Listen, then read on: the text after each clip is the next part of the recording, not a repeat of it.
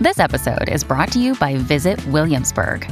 In Williamsburg, Virginia, there's never too much of a good thing. Whether you're a foodie, a golfer, a history buff, a shopaholic, an outdoor enthusiast, or a thrill seeker, you'll find what you came for here and more. So ask yourself, what is it you want? Discover Williamsburg and plan your trip at visitwilliamsburg.com. When you need mealtime inspiration, it's worth shopping Kroger, where you'll find over 30,000 mouth-watering choices that excite your inner foodie. And no matter what tasty choice you make, you'll enjoy our everyday low prices, plus extra ways to save, like digital coupons worth over $600 each week. You can also save up to $1 off per gallon at the pump with fuel points. More savings and more inspiring flavors make shopping Kroger worth it every time. Kroger, fresh for everyone. Fuel restrictions apply. 4.6 billion. The Earth forms. Cambrian. 542 million. Complex life explodes. Permian Triassic. 251 million. 90% of species die. Cretaceous Tertiary. 65 million. Meteor kills the dinosaurs. 55 million. Primates appear. 2.3 million. Pleistocene. 200,000. Humans. 20,000. Agricultural 250. revolution. Industrial revolution. 60. Great acceleration. The Anthropocene.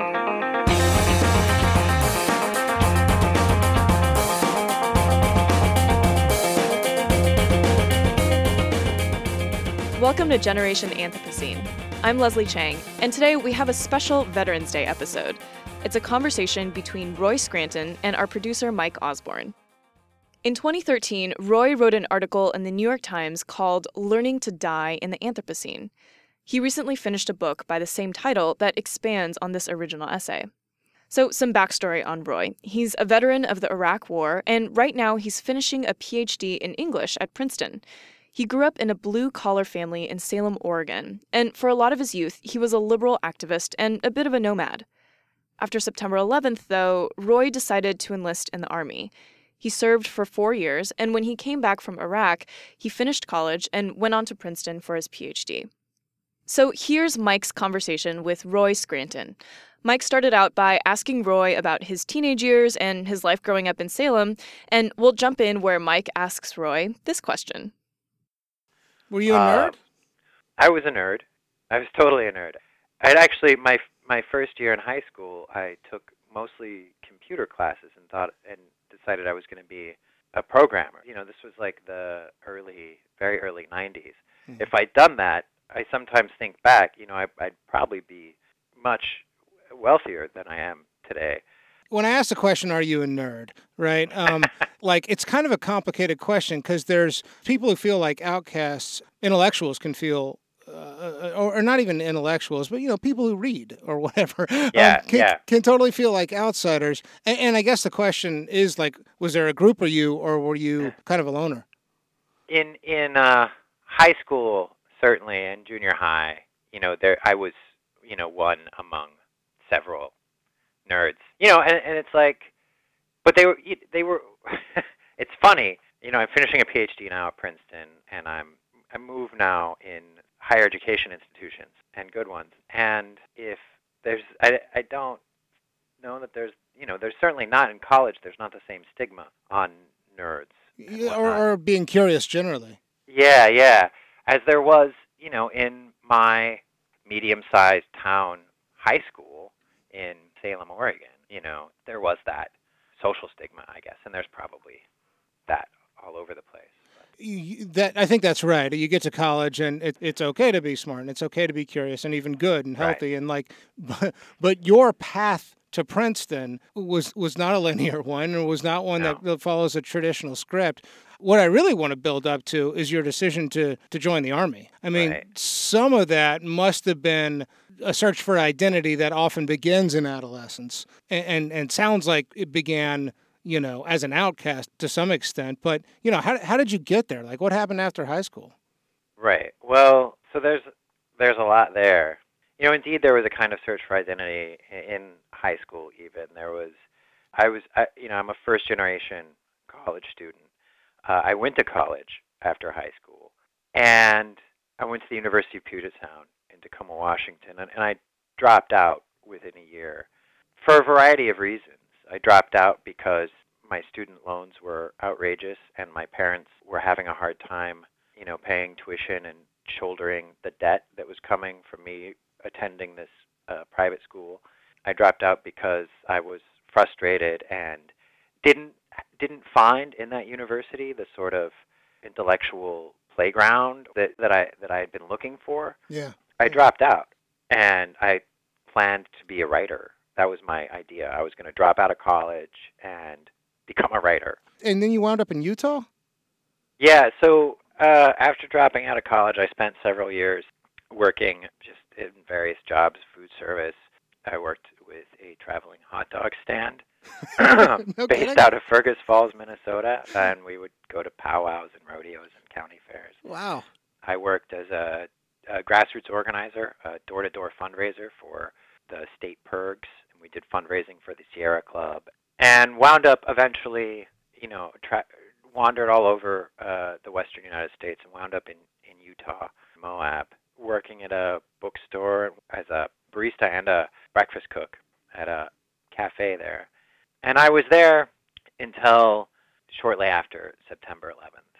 I thought I was going to just stay there, just live in the desert, write poetry, and just live out my life there.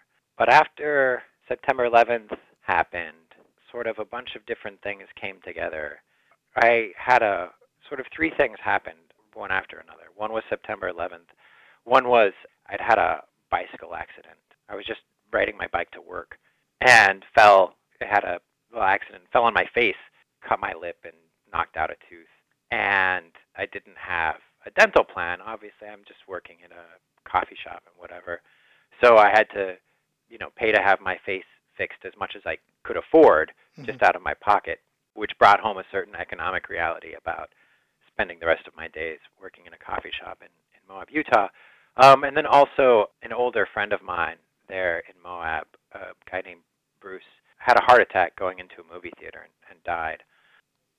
And these three things together, which are they're on totally different scales, obviously, these events, but they focused things for me and they bumped me out of that trajectory.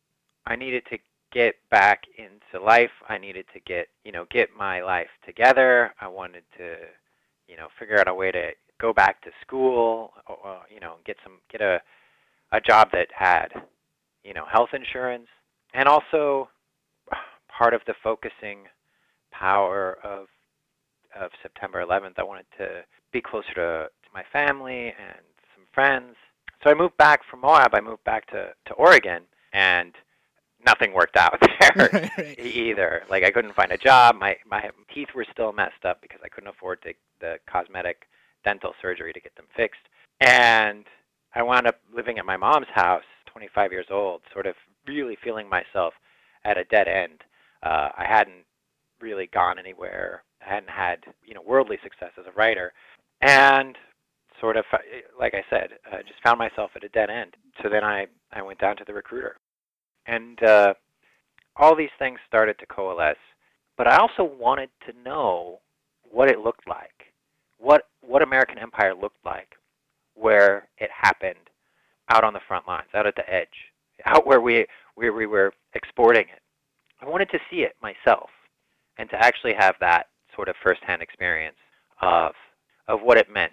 So was it a confident decision or a desperate decision? I mean, we improvise, man. I don't know. Yeah. No, totally. I think that's right. I think we make decisions, and we also look back and there's all kinds of revisionist history. But I mean, I guess the other thing I wonder about, given that you describe yourself as a nerd, given that you wandered around for a while, given that you had strongly held political views that don't seem to align necessarily with the administration in power. I mean, the question of why do this, I think looms large a little bit. But I think like you said, there's all kinds of reasons. And the other thing that is burning in my mind is, did you regret it? You got what you asked for, right? You got valid experience, and you got to the front lines. And now you have experience that I think defines who you are in so many ways. Yeah. I mean, my 4 years in the Army, and especially the 14 months I spent in Iraq, are it's one of the most intense periods in my life, and it was very complex. You know, there weren't ever moments where I wished I hadn't. There were moments where I couldn't wait for it to end, where I wished that it would be over. But I had, you know, once I signed that contract, once I said, you know, once I made my oath and said I would do my service, I was in it for the 4-year term. There were times when it was incredibly difficult, and I was very unhappy about that fact. But, you know, one of the great lessons of Nietzsche is the idea of eternal recurrence. And it's like a thought experiment, right? And the idea is, imagine that your life, that you were going to live it again, over and over in exactly the same way. And Nietzsche's challenge is whether or not you can say, yes, I'll do that. I'll live exactly the same life over and over again. And for Nietzsche, being the sort of life-affirming philosopher he is, if you can't say yes, then you're failing yourself, and you don't deserve any of it. Right, for right. Nietzsche. And the challenge is to affirm yes over and over again for infinity. And so that's a long way of saying that I try not to regret things. I guess one of the things that, and this, I think we're finally at the point where I'm really wanting to talk about the book. One of the things I love about the book is how you talk about fear in particular. And some of your passages about how fear defines us, how fear enters our lives. I mean, to me, it seems that is the value of a soldier's experience, is that, you know, you're forced to confront that. And it gives you a willingness and an ability to talk about death in a way that I think a lot of us have a hard time confronting. And so all of this seems actually really important to me in terms of how you frame the Anthropocene. So this is a little bit of a funny question, but when did you first hear about the Anthropocene? How did you glob onto this term? Right. So it was, I think, I started hearing this word, the Anthropocene, sort of floating around. And I was curious about it.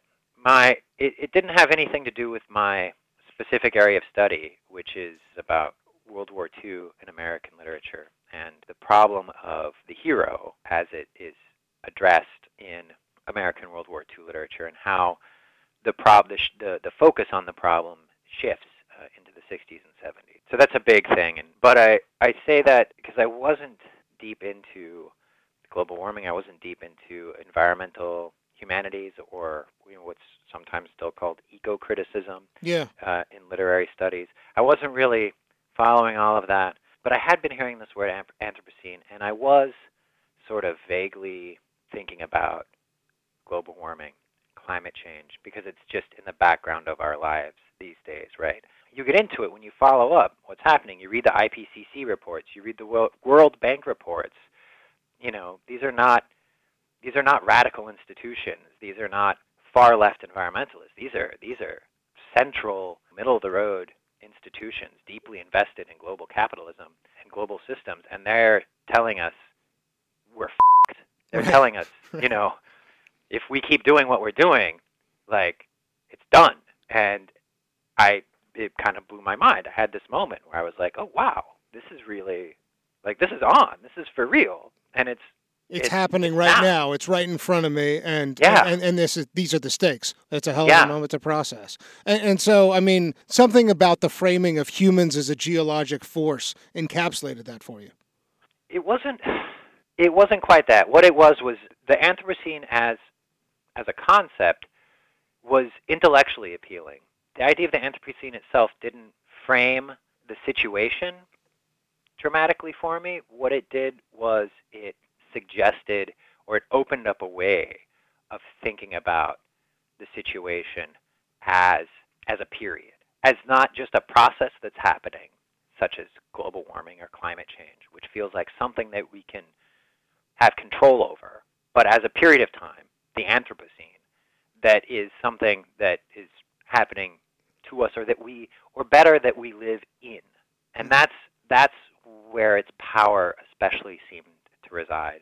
In framing it, is that it frames the problem as something we are inside of. The thrust of the book. I mean, tell me about it. Why did you want to write a book called "Learning to Die in the Anthropocene"? Actually, we can start with the New York Times article, but Right. what was the motivation? Well, so I had that moment of not panic, but crisis, really confronting the dire predictions from very conventional sort of institutional bodies. And I thought, I need to write about it for myself, to process it. Also, to work through, I felt it as a personal crisis as well. Like, I'd gone into I'd spent 4 years in the Army. I helped, occupy Iraq, and then worked my way through college, hoping to, get some sort of cushy middle-class life where I could teach poetry, right, with healthcare and everything like that. And, I may get a few good years of that still, but global warming, what we face, threatens sort of everything. And, I wanted to work out for myself, not just how to process that crisis, but also what do I do about it? That's the question everyone asks. Whenever I hear a scientist or somebody talk about the situation, one of the inevitable questions, what can we do? What can we do? And I don't know that there's an easy answer to that question. I'm not sure there's any answer to it. I mean, Yeah. I think why I liked the book is it starts with "we're f***ed." It doesn't conclude with that, right? And then goes from there, and then makes an impassioned argument for the humanities, essentially. Right. I mean, to me, that's what there's such a unpacking of what the Anthropocene actually is. I want to get back to sort of the initial New York Times article. That seemed to really make the rounds to me. I mean, what was it about that article that you think resonated with people? I think, I've tried to figure out. I certainly didn't expect it to, and it was incredibly unsettling and exciting. Unsettling how? I mean, just because you didn't expect the success of it, or? Well, I don't feel like I have a happy message for people. I agree. And to find so many people being like, yeah, it's like it's somewhat alarming. Well, but I mean, I think that was actually something that came out in your conversation with Naomi Klein too. It's like, why are we brushing aside fear here? That's a really valid point. We talk a little too much about the empowerment of humanity without actually scaring people about the stakes, the consequences of what we face. Right. And I think that may be one reason. Yes, it's not a happy message, but it felt true. Yeah, that's the thing, is I think it felt true to a lot of people, and it felt true in a way that I don't think it had been articulated very often. The idea that we're f***ed, I don't say that particularly in that piece, but it's implied that it's happening, and that it's not something like that we can swerve our way out of, and that the stakes aren't just a warmer planet, but the stakes are war and suffering. And I think something else people really responded to was the way that I was able to connect my personal experience confronting the idea of my own mortality in Iraq to this larger situation where we're looking at the end of civilization as we know it. Even if things work out really well and we are able somehow magically to shift from a fossil fuel based civilization to something else, it's still going to be the end of civilization as we know it. Certainly, one thing that resonated with me was exactly what you said. I mean, your experience of confronting your own mortality in Iraq. I think that there's really no substitute for that kind of experience. Those of us who haven't been in combat or haven't been in war zones can kind of only know what that's like so much, and that's always going to be a kind of communication challenge for people like you who've had that experience. But somehow linking that with climate change and with the death of civilization, I think you're right. I think there was a kind of convergence of things that a lot of us have a hard time reconciling. There's a mystique, there's an aura around the experience of war that is definitely, if not invoked, that's at least present in my piece. It's a big part of our culture and how we talk about and think about war. And I'm actually deeply critical of it in a lot of my work. And I'm ambivalent about using it to talk about climate change. The experience of war is in American culture and in sort of contemporary Western culture roughly since the Napoleonic Wars, and it's something that's developed, has created this aura or created this discourse around the experience of war that describes the experience of war as this intense metaphysical confrontation with truth, and describes it as an experience that exactly how you described it, as something that people who were not there could never understand. There's this deep mythology, right, built up around the experience of war. Asking whether it's true or not is sort of the wrong question. There are, obviously, as with any experience, there are certain things that you learn about it by doing it that would be phenomenally difficult to learn in any other way. I mean, are you critical of the way it's used? Is it about how systems sort of leverage the mythology to compel people into having certain, I don't know, complicit views or something like that? Yeah, I'm critical of the way it gets used. I'm critical of the way that it gives a moral authority to people who have been to war. Just going to war doesn't necessarily give you any special kind of insight, but this discourse or this mythology says that it does. It says everybody who goes to war learns something about death, learns something about being human that everyone who hasn't gone to war can't really ever know. And I'm deeply skeptical of that, even as, I find myself in the role of, occupying that position of moral authority at times. Right, right. The irony's not lost on you. Yeah. Right. No, it's not.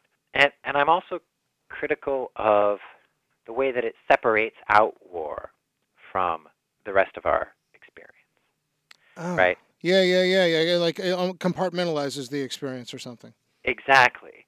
Because in fact, the experiences I had in Iraq are not very different from experiences that a paramedic or an EMT or a police officer might have, or even someone growing up in a really neighborhood in Baltimore or in Detroit, New York, or wherever. People, you don't have to go to war to know what it's like to face the prospect of your own mortality.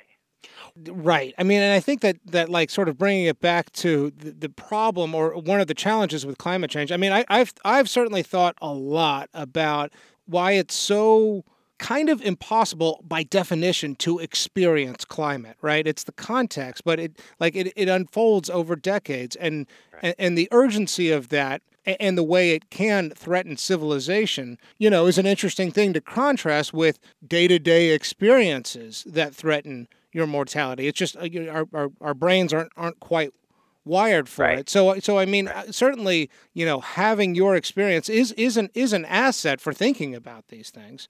Yeah, no, I definitely think it's an asset, and it's an asset because most of the people who I think are most worried about climate change in the United States don't have a lot of experience in difficult, dangerous areas. That's right. Right? Yeah. We've been very protected in the United States. A lot of people, a lot of white people, a lot of middle class people. Yeah, I was going to say a lot of wealthy people, yeah. A lot of wealthy people, very protected from just sort of basic, what for the most of human history is just sort of like basic normal suffering and danger. Right. Yeah, and so, going to Iraq was like I got a little taste of the kind of world that humanity has lived in for much of its existence, and the kind of world that I think we're headed for. And so, you asked me why would I want to write a book called Learning to Die in the Anthropocene? Because learning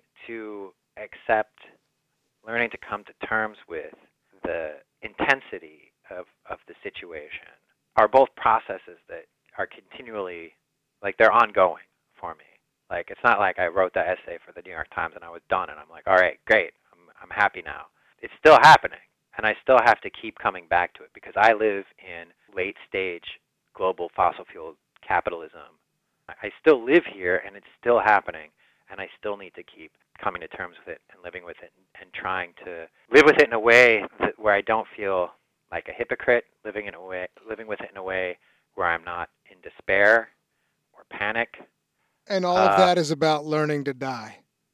Learning to die, learning to accept my own mortality, learning to accept the mortality of this world and everything in it, and also learning to understand that it's not just that these things end, but that they end and they pass and then something else happens. Something else comes afterward. And if I want to comport myself as an ethical human being, then I have an obligation to whatever human beings are in that something else that comes after. Part of learning to die, then, for me, is about learning that I'm a link in a chain. You know, whatever happens, whatever other civilization comes up, and possibly the human species might go extinct. Who knows?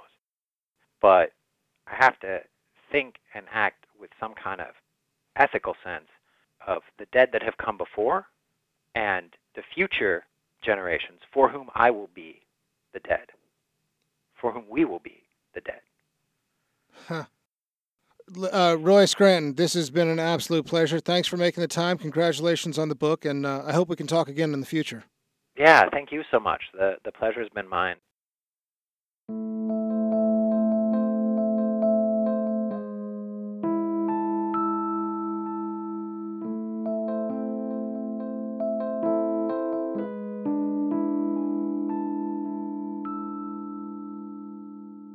Roy Scranton is in the Bay Area this weekend. So if you're here, you can listen to him speak in San Francisco this Friday, November 13th. The event is called Love and Death in the Anthropocene, and it's taking place at City Lights Bookstore at 7 p.m. We'll post the details again on the Gen Anthro Facebook page and our website for easy reference. Our show is produced by Mike Osborne, Miles Traer, and me, Leslie Chang. Our theme music is by Maserati. We want to thank Pam Matson, Dean of Stanford School of Earth, Energy, and Environmental Sciences. We also want to thank Tom Hayden. This episode was recorded at KZSU Stanford 90.1. Our website is genanthro.com, and you can find us on Twitter at GenAnthropocene.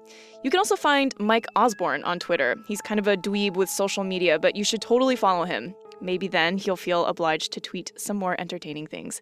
He's at OsborneMC on Twitter. That's it for the show this week. Thanks for listening, and we'll see you next time.